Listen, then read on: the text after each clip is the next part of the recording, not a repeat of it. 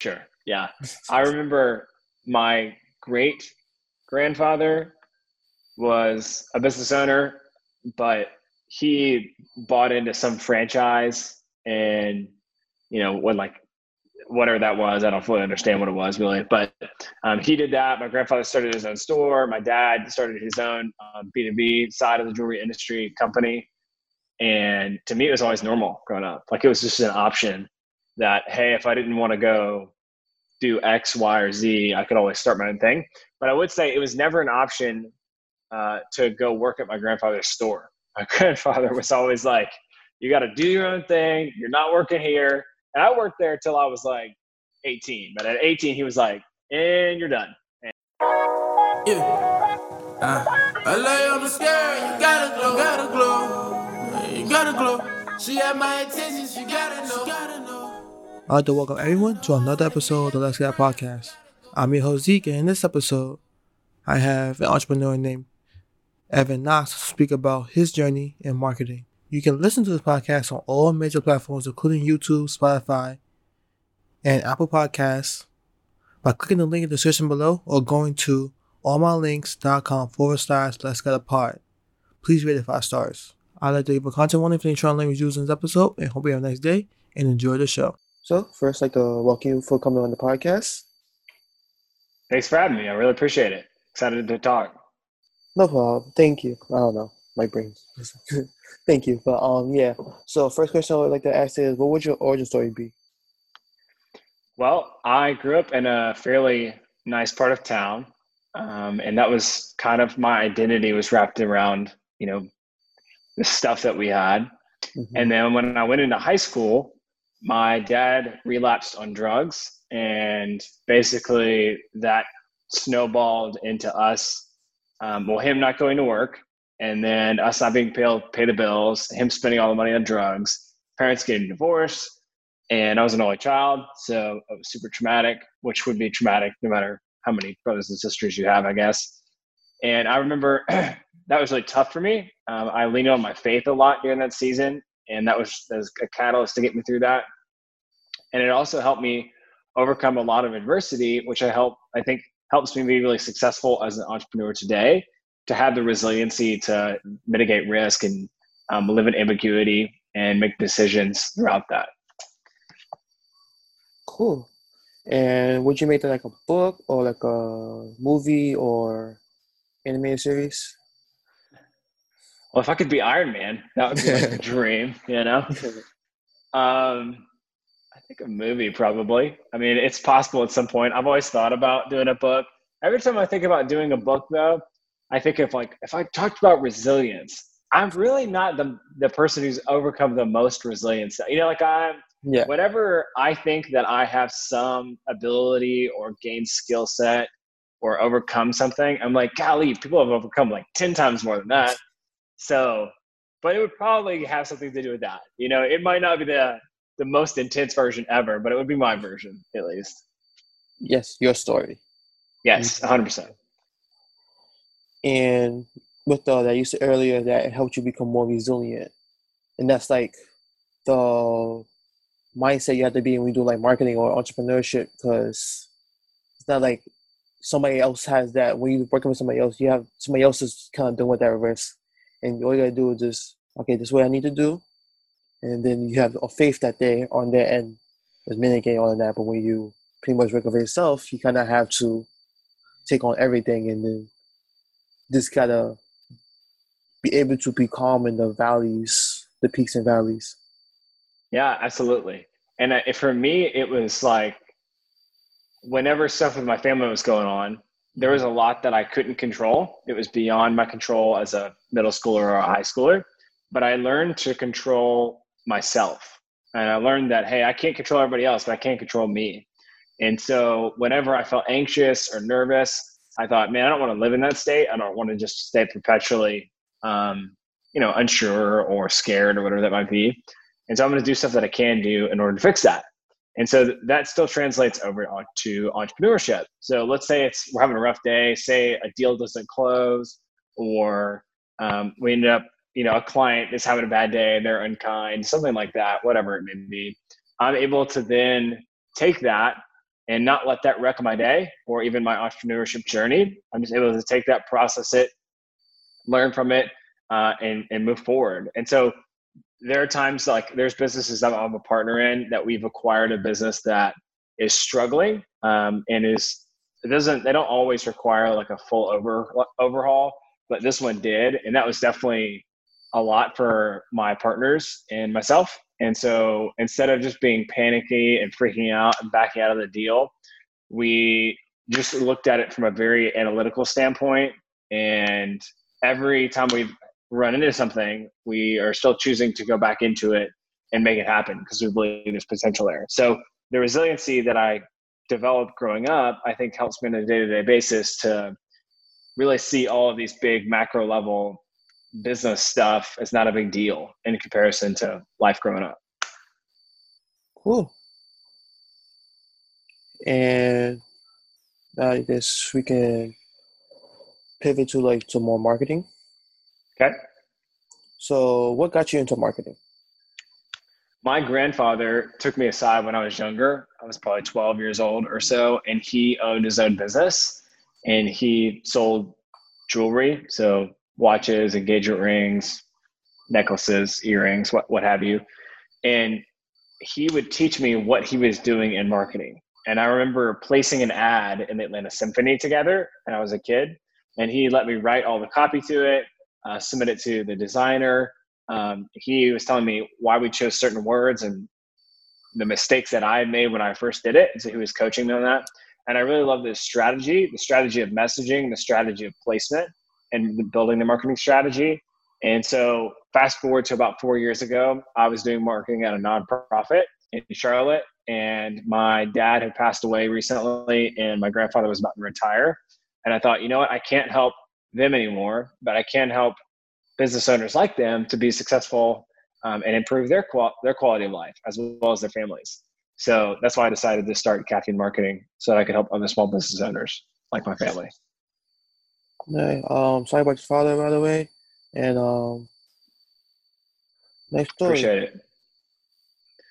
Thanks, man. So I guess you're kind of following like the family business, or like it's kind of like the family entrepreneurship journey, for sure. Yeah. I remember my great grandfather was a business owner, but he bought into some franchise, and, when like whatever that was, I don't fully understand what it was really, but he did that. My grandfather started his own store. My dad started his own B2B side of the jewelry industry company. And to me, it was always normal growing up. Like, it was just an option that, hey, if I didn't want to go do X, Y, or Z, I could always start my own thing.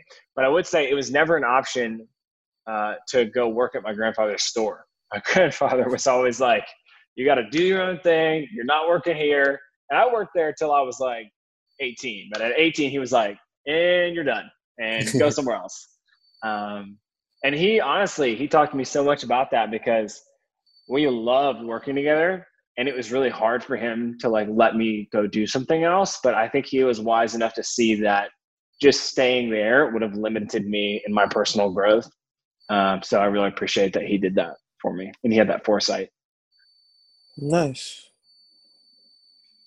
And throughout your journey of like marketing, did you kind of have to find yourself, or since you was younger, you was introduced when you were younger, it was easier for you to like jump in? I think there are two types of marketing. There's creative marketing, and then there's more the math strategy side. Very few people are good at both. Both are valuable, but they're different. Branding, logo design, graphic design, that's important. And I have a decent eye for what's good or not, but I'm not a tactician. I'm not actually designing graphics or whatever. I'm not that good at that. But I am really good at designing strategy that's going to be profitable for our clients and make them a lot of money, help them grow their company. And I think that lends itself to loving math. Like, I've always loved math growing up. I'm certainly not like, a pro math wizard. One of my best friends is like went to school to be a math teacher. He puts me to shame, but I do love math, and I was pretty decent at it. And I think it's that same numbers, calculations, strategy. There's like always a bit of truth to it. I enjoy that a lot. I've always enjoyed strategy. And I think that marketing strategy lends itself to that, because if you can really master the domain, you know it works, you can make a lot of money for your clients. Whereas the other side is not invaluable, but it's hard to put a price point on. You know, if I know I can, for example, let's say I charge 20 grand for a website because I know it's going to make a company $200,000 easy. I feel very confident about that. But on the flip side, with a creative, you could build a website for them and you could charge 20 grand, but it's a different reason why it's charged 20 grand. You're charged 20 grand because that's what they want to get paid. Or they're that good of a graphic design artist, it's going to look aesthetically that good. So both are valuable, and I try to have mutual connections or people on our team that can make really good aesthetics. And I complement the strategy. And so they have to go hand in hand, I guess. Yeah. Because similar to you, I'm really good at math until kind of stopped. But like, for me, I feel like I'm more on the creative side. It's great. And then I kind of have struggle with like strategy because I'm just like, that's a lot of work. Yeah. I would feel the same way about the creative stuff. So like the cool shirt you're wearing for the podcast, I look at that and go, wow, that's awesome. I'm not somebody who could ever figure out what font to use, what color it should be. That's not my skill set. And that feels like it would take me all day to figure that out. Whereas somebody who's a pro at that can knock out like 10 versions in an hour. So, yeah. Yeah, I feel like I see that people kind of choose their side and kind of just, it's kind of hard to blend both because they're conflicting with each other sometimes. Because to be creative, you got to be like free and less rigid, but then math is very process based.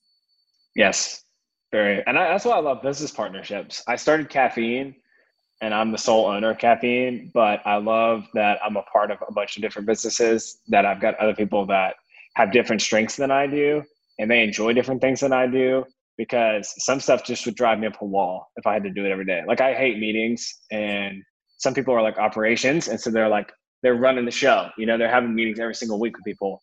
And I appreciate that, but I don't want to do that. So yeah, everybody's got their own strength. So find partners that you think that you gel well with. Mm-hmm. And with Caffeine marketing, what kind of been like most enjoyable about it? I think you said earlier about like helping people. So what kind of about that? What do you say about that? There is two sides I think are fun. One from they're both from a chemical standpoint in your brain. And I would say one is more of a serotonin release, and then one is a dopamine release. And they come in the form of when I successfully hit metrics for our clients. So let's say, you know, we built out a sales funnel and a website into advertising for a client recently, and they're getting at least a 17x return on investment. So what that means so far is that every dollar that they've given us, we've essentially produced 17 back for them. And that's essentially like an ATM, that every dollar you put in, you get 17 back. So I love those moments where we're getting really, really good results. That to me just feels satisfying. It's like hitting metrics. It's like you're winning basically. And on the flip side, I also really enjoy the human connection of it. And I enjoy talking with people and caring about people and building a relationship with them. And that part is the serotonin aspect. That's the community and just loving and caring for people. I think it's better to give than it is to receive. So I really enjoy that aspect of it too. Nice. And with like hitting the metrics, is it more of like like you over the years you built like a proven strategy, or is that each situation you had to adapt to that situation? I think that there is a general overarching principles that are applicable to each business, but the medium in which you go about them might be a little bit different for each one. So at a really high level, marketing can be simplified into brand awareness as the top of a marketing funnel, consideration, which is the middle, and then conversion.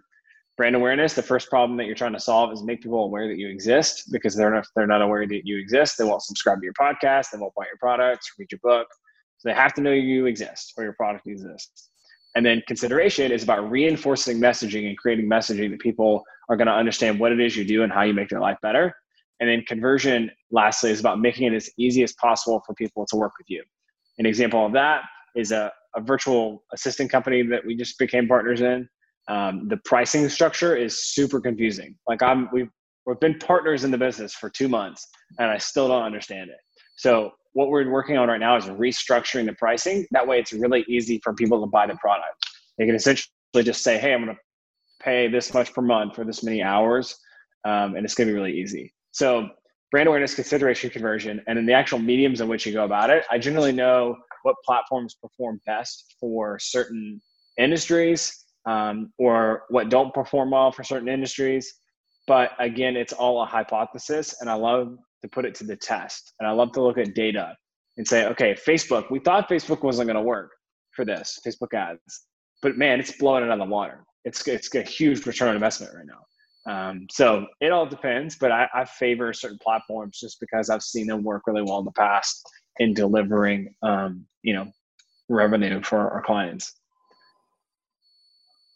Cool. So pretty much there's a skeleton, but you have to fill in the rest of it to make a perfect picture, like a sketch. Yeah, it is. Once you have an idea of what you're painting, I think that's the part I enjoy, is filling in the lines. I think what would be hard is if you were just like, paint something for me. I'm like, can't help you. Not my deal, But if you're like, hey, we know that we want a sunset, or here's the sunset, paint a picture of a sunset, that's easy. So whereas more creative people like yourself can do things that I cannot ever do, which is just come up with something out of thin air. You can just come up with an idea. And that to me is completely foreign. So to each their own, I guess. Yeah. So did you go to school for marketing? Yeah, good question. So I started Caffeine 4 years ago, and then I went to school about 6 to 7 months after I started Caffeine, and I finished my bachelor's degree in 5 months. So I did it from start to finish in 5 months, because I just didn't want to spend a lot of time in school, to be quite honest.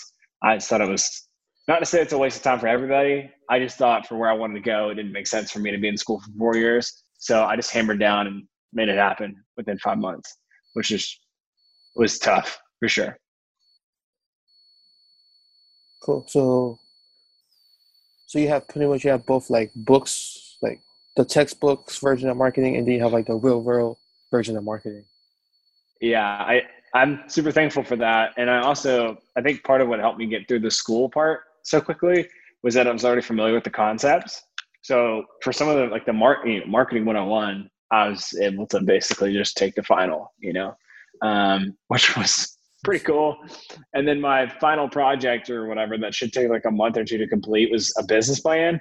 Well, I'd already had my own business plan. So I just kind of turned in my business plan and got a passing grade on it. So I was like, this is not a bad gig.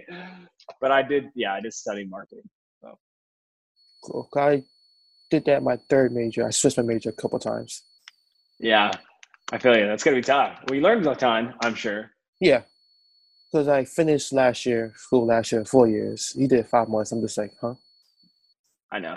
Yeah. I don't think it's for everybody. And I'm not saying that it's the right thing to do. I think that, in an ideal world, somebody's got a parent or something that pays for college. That wasn't the case for me.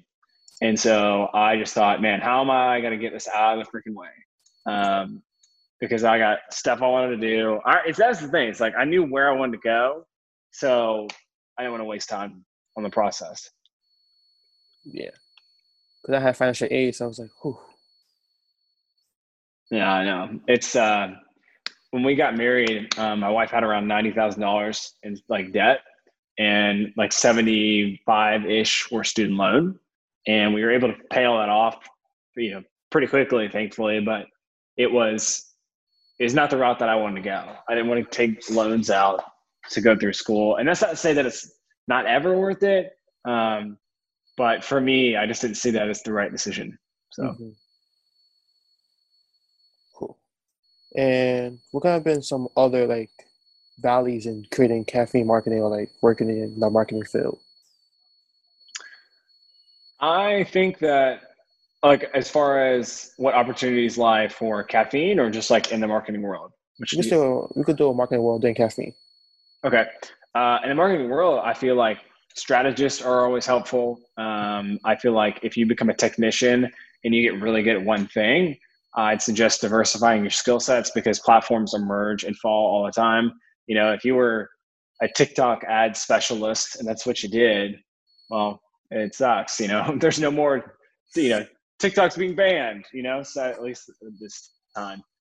So I think if you could diversify your skill sets, have a learning attitude, I don't think marketing is something that you want to get into if you are not willing to continually learn over and over again because stuff is always shifting, it's always moving. And then as far as for caffeine, I I would love to do more investing. So it's not to say caffeine won't be around in 5 years, but I love being a partner in a company. It's just something really pure about it. It's a lot of fun, and you know, it's cool to wake up and have business partners instead of just doing it yourself. Cool. And marketing. Thought. But like, so what kind of stuff about marketing you don't really like? Not like in terms of your like mathematical part of marketing. Like that I do like or I don't like. Don't like. Okay. I hate reporting, which might sound counterintuitive, but it's really valuable. But sometimes it's frustrating to me because some of the platforms don't have the best reporting. So if I'm using Shopify as an e-commerce solution and I'm using tracking from within Shopify, it's not always the most accurate. So it can be really frustrating to try and pin down what campaign is delivering the results right now. So I have to go in, I have to turn certain campaigns off, turn it back on, and it's a very cumbersome process that leaves a lot of uncertainty on the table because I'm not able to see which campaign specifically is the one that's making my client, you know, a lot of money. I have to sometimes guess and try out, okay, I think this is the one. We're going to try to scale this one up and see what happens. So that's the part I don't like is that no matter how much data you have, there's some margin of error, and that's unfortunate. And so I just got to kind of pick based off of intuition at that point. Cool. So pretty much sometimes accuracy is the hard thing. Yeah, it's almost like imagine you had a couple seeds, right? And you knew that you had some pumpkin seeds in there. You didn't know what pumpkin seeds looked like. This analogy is just going to break down really quickly, so bear with me. But you had pumpkin seeds, you've got sunflower seeds, you got a couple other seeds, but you don't know what they look like, right? You just have a bag, and you're like, all right, I know something in here is going to grow. And so you put it out there, and that's the equivalent of like you have all these plants growing up, but you don't know which seed is which. And so they're all in the sprouting phase, like they're not actually full-blown plants yet. They're just little sprouts. And you're trying to figure out which one of those is actually the pumpkin seed. Is that the pumpkin seed? No, that's the sunflower seed. And so if you don't have data or you're missing data, you're trying to essentially guess what you think is working, what you think is growing. Whereas if you have really good data, then it just becomes a simple yes or no answer. For every dollar you're getting, do you want $10 back? Yes or no? Yes. Okay, great. So you just keep reinvesting back into these campaigns. And how long does it take to like create a campaign? Is it quicker now, or is it still a long process of research, then testing, and then more research? I think it depends on the type of organization that you're a part of. If you are just the single entrepreneur or solo entrepreneur, or you're a marketing person at a small company, you can make decisions really quickly. And so you're able to pivot and switch because you just have a certain budget you're supposed to work within. And so that process could take within hours. You know, you can get a campaign up and running within hours, get it approved by your boss, get it approved by Facebook, and then, you know, get on with it. But if you're in a larger organization, there's so many nuts and bolts that have to be approved. Everybody's got to have an opinion about it. You got to build a new website. It's got to go all the way to the CEO. So that can take months sometimes, which is really unfortunate. So it really depends on the type of company, I would say, but anywhere from hours to months, which sounds like a big gap. But I think it's more organizational speed instead of just what it takes marketing wise. Mm-hmm. And to pivot all the way back to your grandfather, so with his like marketing tips, did a lot of them stay like the same, or did a lot of things just change over time with technology and different like the changing of society of like what people want? Yes and no. So the platforms that he used, those might change a little bit. So he might have favored newspaper ads or billboards or something like that. Those mediums are not really that effective anymore. And so the medium in which he might pick might, just because he's comfortable with it, may not be the same one. However, the actual strategy that he would say around what messaging should we have, that's still true. Do we talk about the problem the customer is experiencing? Do we talk about how life is going to look like on the other side of buying your product or service? Do we paint a picture of success and aspirational identity? So all of these things are messaging related. Those never change. What you should say hardly ever changes. But the medium in which you advertise, I think, does change over time. Mm-hmm. I was watching Wisecrack, and they were talking about how marketing, when the economy is doing well, there's always marketing like you need this product to like show that you have worth, so that you can afford it. But then when the economy is down, it's more of this is essential for you. You need this product because you're like it's needed for every day to make it easier for you.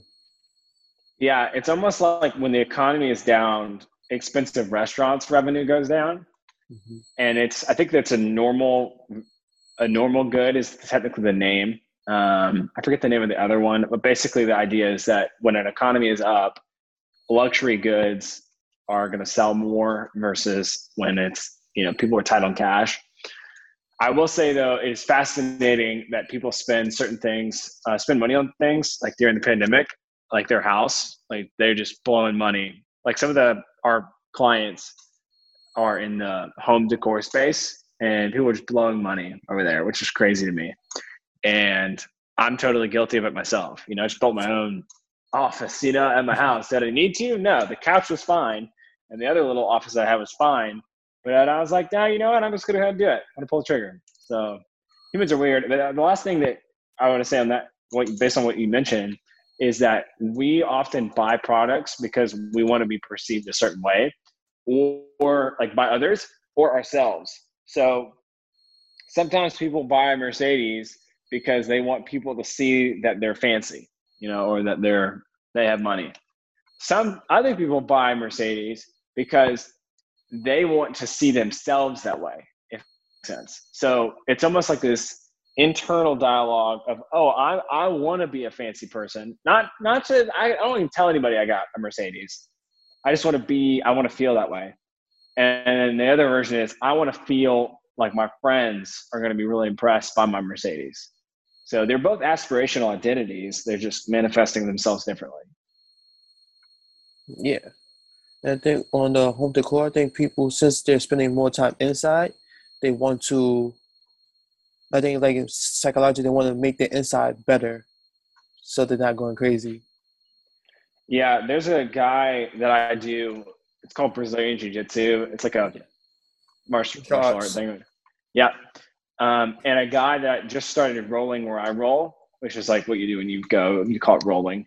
And he's a lawyer. And he said, I'm in my 1-bedroom apartment all day. I work from home. I live at my house. I've been doing nothing but work and sleeping there. He's like, so I needed to get out. So that's why he started doing Brazilian Jiu-Jitsu, which I thought was hilarious. He just wanted to try something to get out of his house. He was like, this is good exercise. Yeah, for sure. Which is really funny. He's a big dude too. He was like 200, 50 pounds or so. So like 6'3", stout. Yeah. Yeah. And how much time you have left? You still have? Yeah, I got a couple minutes if you want. Okay, cool. Well, that's all like the main questions I had. Main questions for me. Uh, what made you interested in starting the podcast? So last year when I graduated, I kind of graduated with like no plan after graduation, and I was like, people kept telling me to do like informational interviews, and then I was like, why not just turn that into like a podcast? So I was like, I was meeting people because I'm part of a there's a nonprofit called the One Club where it brings in like try to diversify the marketing and advertising field. And I was Cool. like meeting people there, and I was like, they're doing things, they're starting to do things, and I was like, I could use them as a guest, and then do informational interviews, and then have it in the podcast, and then that can be whatchamacallit, like a way to kill two birds with one stone.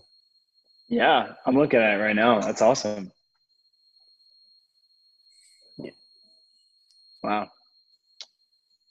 So, what do you feel like has been the greatest benefit of doing the podcast so far? Like, what have you enjoyed the most? It's like more selfishly, I'm learning about myself a lot and learn how like people perceive me. Because a lot of times we're talking about my friends on the podcast, they're like they look up to me. I'm just like, what are you looking up to me for? We're all in the same level. Yeah, that's really cool. I love that.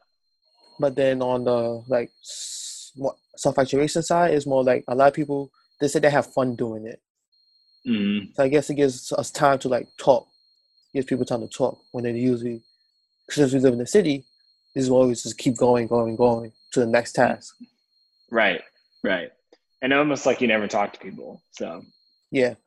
A lot of times we talk at each other, not with each other. yes, I feel you there. So, and where you're in New York, right? Yes.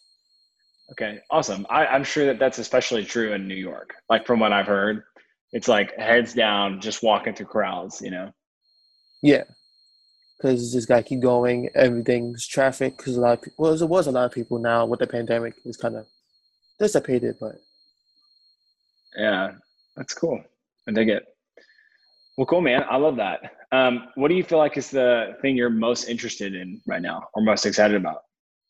most excited is I think it's just learning something new and helping people. Because Okay. I'm always been curious and learning. Just like I don't like school that much, but I like learning about things. It's like, oh, that's interesting. I want to try it or just experiment. Mm, And then the yeah, pandemic, this time gave me time to like experiment and everything. yeah, I feel you. It's definitely given a lot of time. That's for sure. What would you want to be doing 5 years from now? That I have no idea because I'm still trying to figure out what my career is going to be. It could be like something like this, or it could be more like youth development, helping with like helping children and stuff like that. So still trying Mhm. to decide. That's awesome. Why don't you just do both? Be Yeah, fun. You yeah. work a lot, but you can do both. So that's cool, man. Well, Ezekiel, thanks for having me. I really appreciate it. One more question. Yes. What would you name your origin story?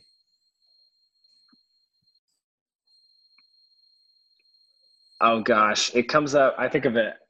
I said resilience, but um,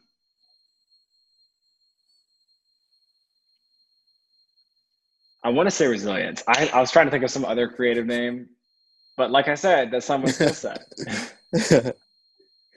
I can't come up with something on the spot. I have no idea. Yeah, I'd say resilience. And I think I'm nervous to say that because, like I mentioned, I think other people have overcome more resilience than me. But is my story, like losing my dad, losing my stepdad, and all that stuff. Like it sucked. No two ways about it. So that's what I would say. Nice. Or persistence. Persistence might be a better word. So. Well, Yeah. thank you for being a guest. Yep. Thanks for having me. and I'll let you know. It's just coming out October. So yeah, Okay. the third week October. Sweet. And I'll make sure to share it when you tag me. So Yes. Have a all nice right. day. Thanks. You too. See ya. Bye. Bye. That brings another episode of the Let's Guy podcast to a close.